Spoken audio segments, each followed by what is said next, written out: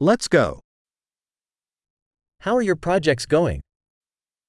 Jak jdou vaše projekty? Are you a morning person or a night owl? Jste ranní člověk nebo noční sova?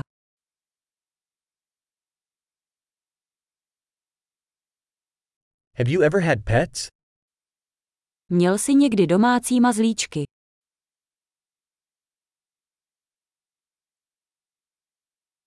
Do you have other language partners? Máte další jazykové partnery?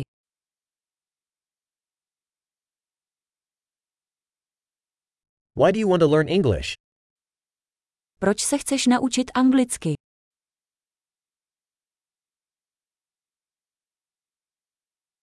How have you been studying English? Jak se ti učilo anglicky? How long have you been learning English? Jak dlouho se učíš anglicky?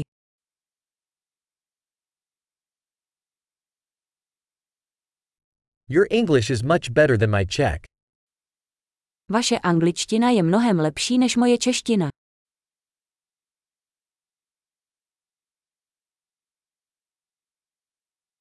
Your English is getting pretty good. Vaše angličtina je docela dobrá.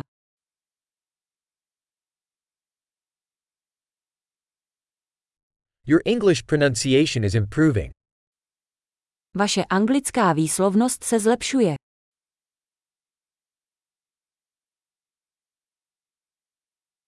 Your English accent needs some work. Váš anglický přízvuk potřebuje trochu zapracovat.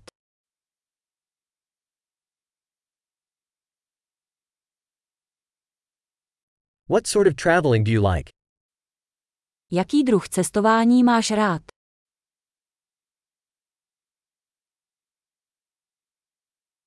Where have you traveled? Kde jsi cestoval? Where do you imagine yourself 10 years from now? Kde si představuješ sám sebe za 10 let?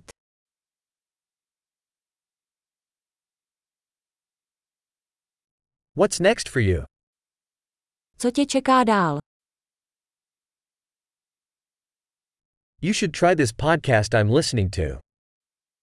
Měli byste zkusit tento podcast, který poslouchám.